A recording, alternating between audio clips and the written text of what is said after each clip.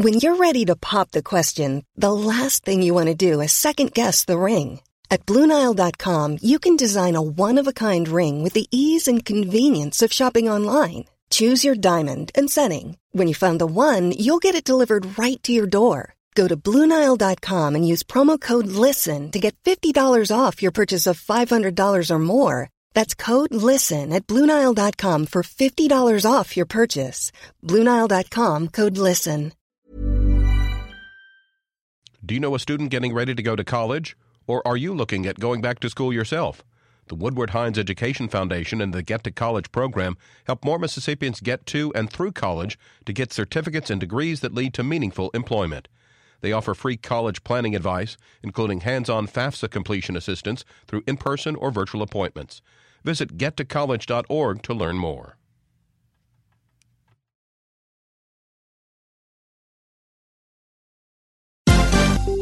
This is MPB News. Hi, this is Karen Brown. Thanks for checking out the Mississippi Edition podcast.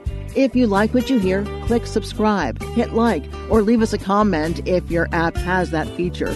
Then find other MPB podcasts by searching MPB Think Radio on your favorite podcasting platform. Thanks.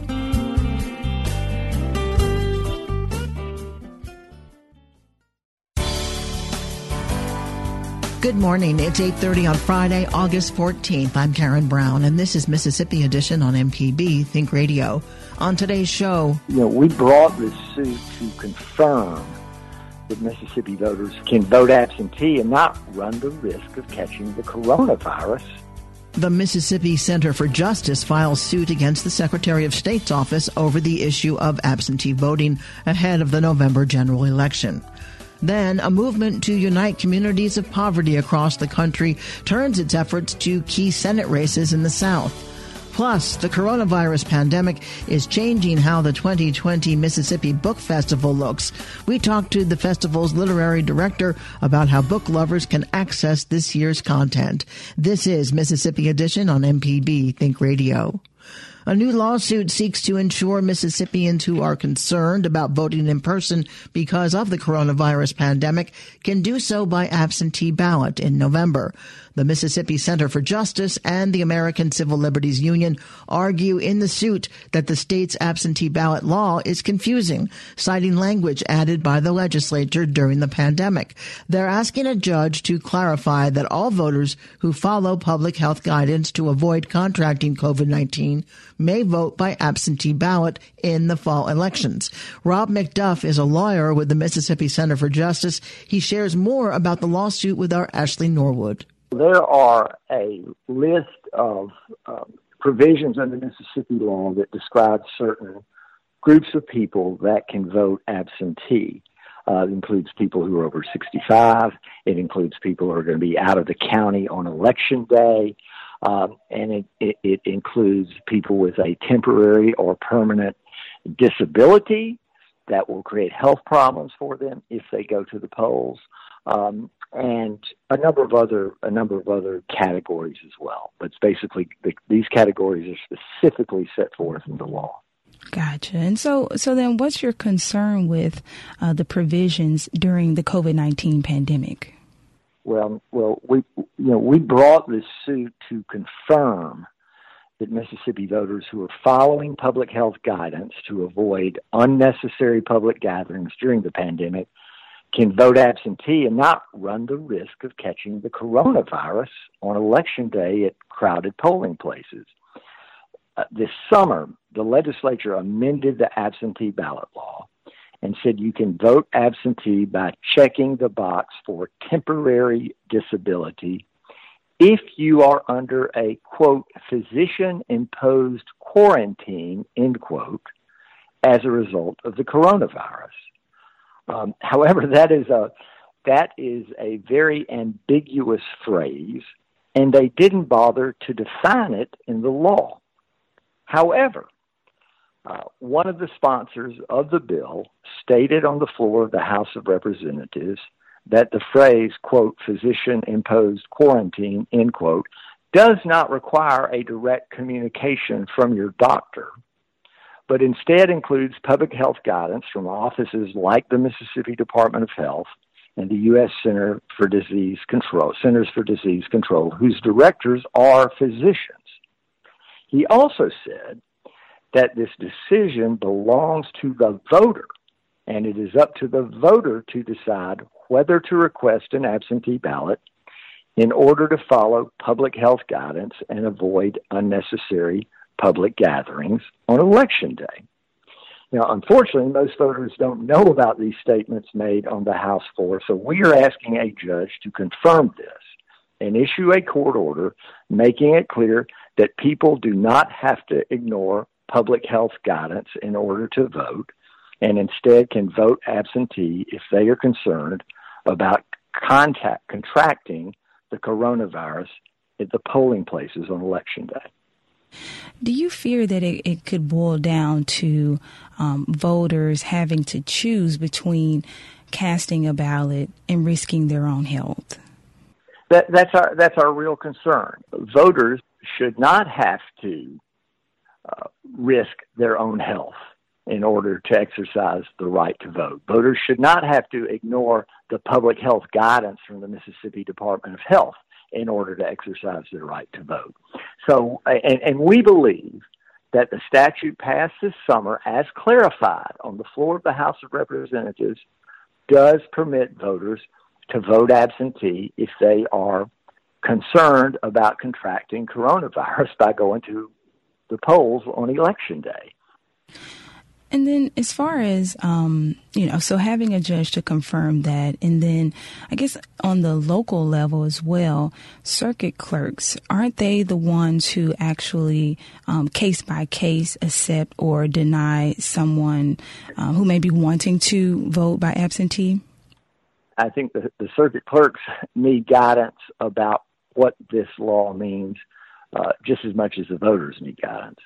But as the sponsor of the bill made clear on the floor of the House of Representatives, it is up to the voter to decide whether to claim a temporary disability in order to vote absentee. It's not up to the circuit clerk to second-guess voters. I mean, just as a circuit clerk can't second-guess you if you say, I'm going to be out of the county on Election Day, and I'm therefore entitled to an absentee ballot, the circuit clerk can't second-guess a voter who says, I have a temporary disability under the law, and I'm entitled to vote absentee. So what's really important is that voters be assured that they do not have to risk their health in order to vote absentee, and that they do not have to ignore public health guidance in order to vote. Rob McDuff is a lawyer with the Mississippi Center for Justice. The lawsuit was filed Tuesday in Hinds County Chancery Court on behalf of 7 voters. Some of them have pre-existing health conditions, and they're afraid they'll contract the virus by voting in person. County circuit clerks manage absentee ballot requests in the state. Connie Ladner is the circuit clerk in Harrison County. She says the provision gives partial eligibility to residents with concerns over voting in person. I would say that partially it does. And when I say that, I mean, you've probably seen the wording. It says that the voter is in a physician-imposed quarantine due to COVID-19, right, in 2020. So, but it also says you have a temporary or permanent physical disability. So that's sort of where when someone calls and says, I want to request an absentee ballot, we have to ask the reason and then sort of go from there to determine if they're eligible to vote absentee. So someone calls and they say they want to vote absentee, and we say, what is the reason, of course, because we have to have a reason to mail out a ballot. And they say, I have a temporary disability. Then we enter them for a temporary disability. They may have an underlying condition. We just have to ask them questions to make sure that we get them in the right category. And you say partially. Do you say that because if someone doesn't have a disability or is quarantined, but if they're afraid because they may, fit in their population, making them more vulnerable, if they were to say that they're just, afraid of voting in person, is that something you would accept? Well, I think we would have to really have a conversation with them when they call to make sure that we can enter them as temporarily disabled for them to get that ballot. I mean, when they fill out the form, if they feel comfortable checking, I have a temporary or permanent physical disability, then yes, they're going to mark that form and they're going to get their ballot. We don't want anybody to be turned away from voting. I mean, we want everybody that wants to vote needs to be able to vote. As far as people voting in person, absentee, of course, when they come to the courthouse to vote, masks are required when you come into the courthouse. We will be making sure, too, that the people in line are socially distanced while they wait in line to vote. My staff and I will take necessary precautions in the office, just like the poll managers are going to do at the polling places, to keep the voters as safe as possible while they're waiting to absentee vote. We'll do everything we can here that's possible, just like they will do at the polls. Now, you know the dates of absentee voting. I'm sure we start September 21st, and it goes until October 31st. The one change this year for absentee voting is the normal cutoff for absentee voting is noon the Saturday prior to the election, but for this election, it's 5 p.m. the Saturday prior to the election. So it's extended hours for people to vote absentee in person. Well, Harrison County Circuit Clerk, Ms. Connie Latner, thank you again so much for taking the time to talk to us about what's happening in Harrison County and, what we should expect in the upcoming election. Thank you. Have a great day. The lawsuit names Secretary of State Michael Watson and the Hinds and Rankin County Circuit Clerks as defendants. Watson's office says they're reviewing the complaint and have no comments at this time.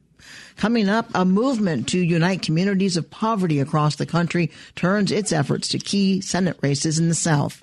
This is Mississippi Edition on MPB Think Radio. If you're a parent on the go, but still want to stay informed about your children's education, subscribe to Mississippi Education Connections podcast and listen on the go, anytime, anywhere on your favorite podcast app.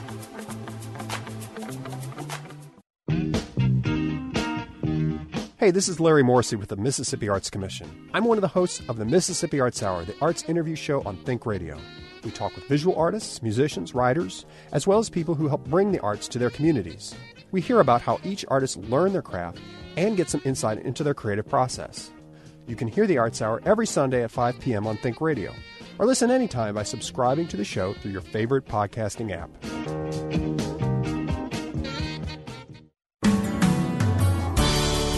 This is Mississippi Edition on MPB Think Radio. I'm Karen Brown. A campaign inspired by the Reverend Martin Luther King Jr.'s last organizing effort says new data suggests low-income voters in key states could swing some U.S. Senate races, including the 2020 contest between Republican incumbent Cindy Hyde-Smith and challenger Mike Espy. The Poor People's Campaign, a coalition of activists and union and religious leaders, says it's using the data from a study by the Columbia School of Social Work to pressure candidates to focus on the systemic issue of poverty in places like the South.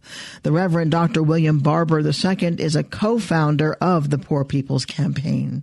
The pandemic has exposed the pandemonic of racism and economic equality. And in the midst of this painful moment, people are starting to realize the power that they have. They come together. Do not write off the South.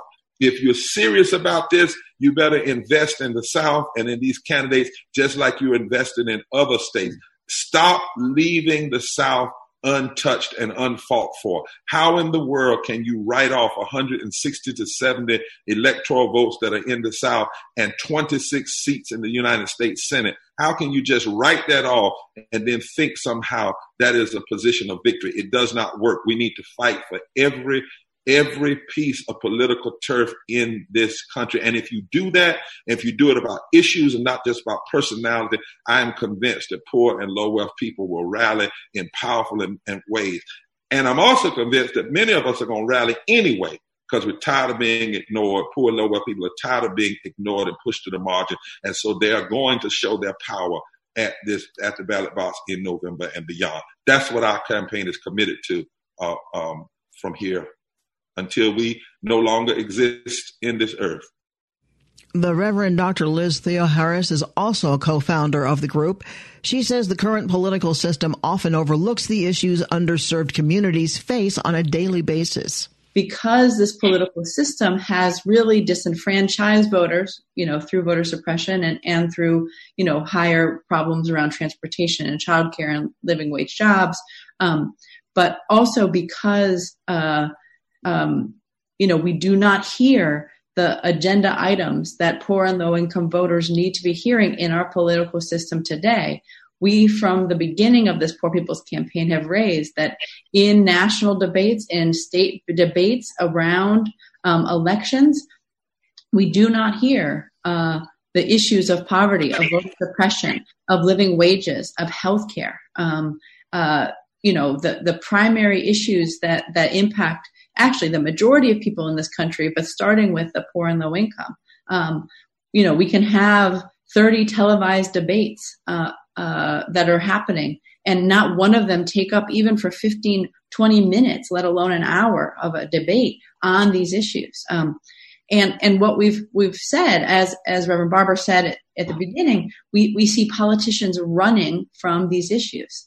But what we're doing is putting together an agenda that speaks about universal health care, that speaks about living wages, about decent education, about strong safety net programs, that connects to saving the earth, to saving our economy, and says, this is all possible. The group is using the study by Columbia Assistant Professor Robert Paul Hartley to encourage poor and low-income people in 13 states to register to vote. One of the biggest things we're doing to fight back against the attempt to be suppressed is informing people how much power we have. And it's amazing how the more people see this data and see how much power poor and low-income people have, and see that it's not that you have to win everybody. It's not you have to have 100%. More and more poor people and low-income people are saying, we're going to do what we always had to do. We're going to fight. We're going to put our mask on. We're going to put our gloves on. We're going to mail in. We're going to do whatever we have to do, because guess what? Our lives are on the line every day anyway. 700 people die every day from poverty, even before COVID, from poverty and low wealth, according to another study by the Mailman School of Public Policy at Columbia University. This really is about life and death. Dr. William Barber II of the Poor People's Campaign. The study found that low-income eligible non-voters make up about 1/5 of the electorate in states like Arkansas, Kentucky, and Mississippi. Coming up, the coronavirus pandemic is changing how the 2020 Mississippi Book Festival looks. We talked to the festival's literary director about how book lovers can access this year's content. This is Mississippi Edition on MPB Think Radio. Hi, I'm Walt Grayson. You can now listen to the wild, weird, and wonderful stories of Mississippi with Mile Marker. Slowly, we started, picking these turtles up and saving them. I'll stop traffic, grab one out of the road. And then our friends found out, and our vet would call us. Join me as we hit the roads of Mississippi on Mile Marker. We are now a full-fledged, nonprofit turtle rescue. You can listen by going to mpbonline.org/radio. or by using your favorite podcasting app. Mile Marker, a Mississippi Roads podcast. This is Mississippi Edition on MPB Think Radio. I'm Karen Brown. Since 2015, the Mississippi Book Festival, a nonprofit founded by literacy advocates, has drawn thousands to the state capitol grounds. But this year, things will be different for the 6th edition of the Literary Lawn Party. Due to the coronavirus pandemic, this year's festival will be all virtual with a wide variety of digital content launching today. Ellen Rogers-Daniels is the festival's literary director. She tells us how book lovers can access this year's content. So we are releasing our virtual festival today, and we hope that it engages readers all across book fans and lovers all across this state and hopefully, around the country, because we've always, in the past years of the festival, we've had visitors from all over the country attend. So we hope that we can reach, past festival goers. While we could not get everyone that we had in mind to attend the festival in person this year in a virtual interview, we really wanted to focus on some ones that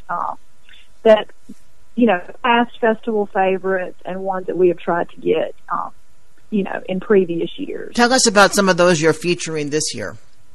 So we have got, so actually this year is the 75th anniversary of Richard Wright's, classic memoir, Black Boy. And we really wanted to honor him and the contribution that he made to the literary landscape in Mississippi. So we've gotten 4 great Black male authors from Jackson to be in conversation about the impact that work had on their lives.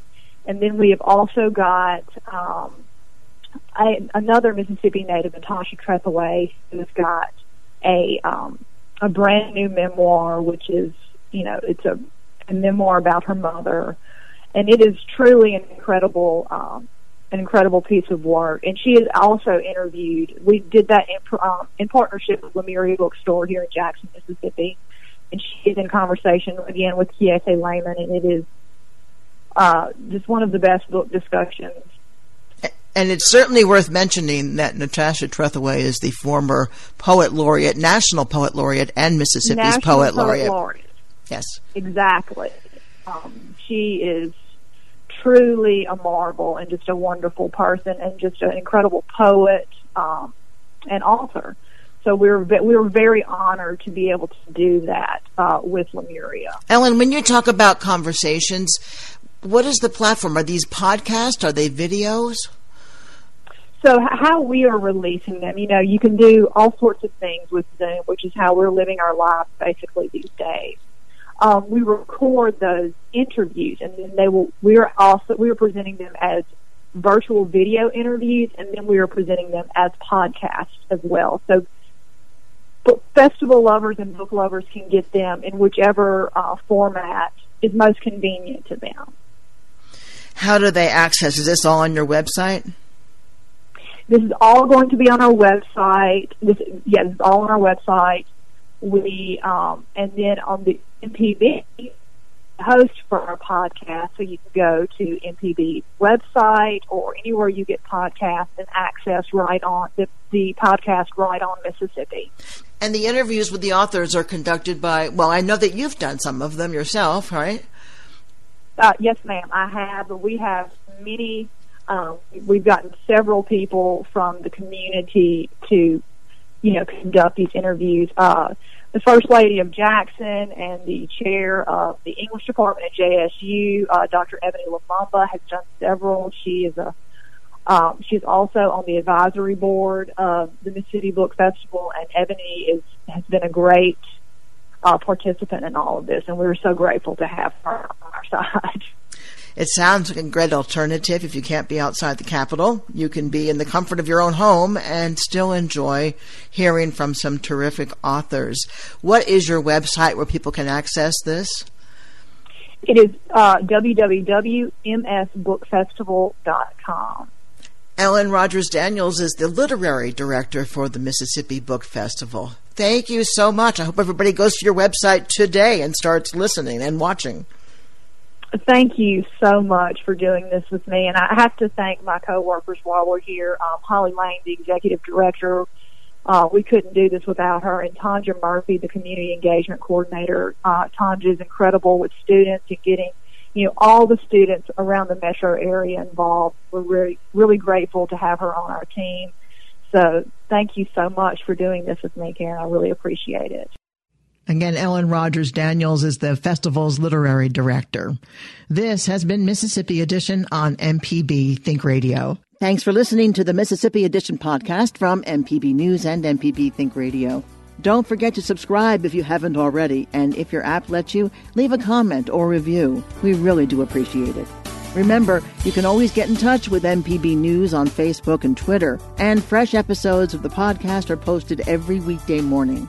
I'm Karen Brown. Thanks for listening. This is Mississippi Edition from MPB Think Radio.